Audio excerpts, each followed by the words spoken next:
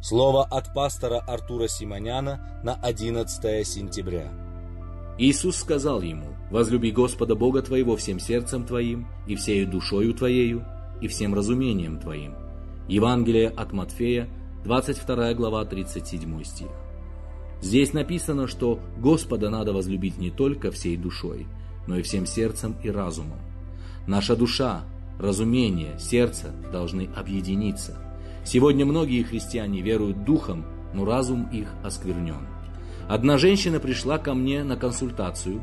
Она застала своего мужа за просмотром порнографического фильма, и встал вопрос о разводе. Эта женщина не могла понять, как ее муж, будучи верующим человеком, мог допустить себе такое. А я ей сказал: «Сестра, просто он верующий духом, а разум его мирской». Возлюбленные христиане, настало время, чтобы наш разум также стал христианским. Очень часто мы духом служим Христу, но наш разум остается в демонических оковах. Давайте верить и служить Господу не только сердцем, но и душой и разумом. Когда пара принимает решение вступить в брак, они влюблены друг в друга всем сердцем, душою и разумом. Они начинают жить друг для друга. Пришло время полюбить Господа не только нашим духом, но нашим разумом и всем сердцем, всей сущностью. И это заповедь. Давайте хранить Божьи заповеди. Аминь.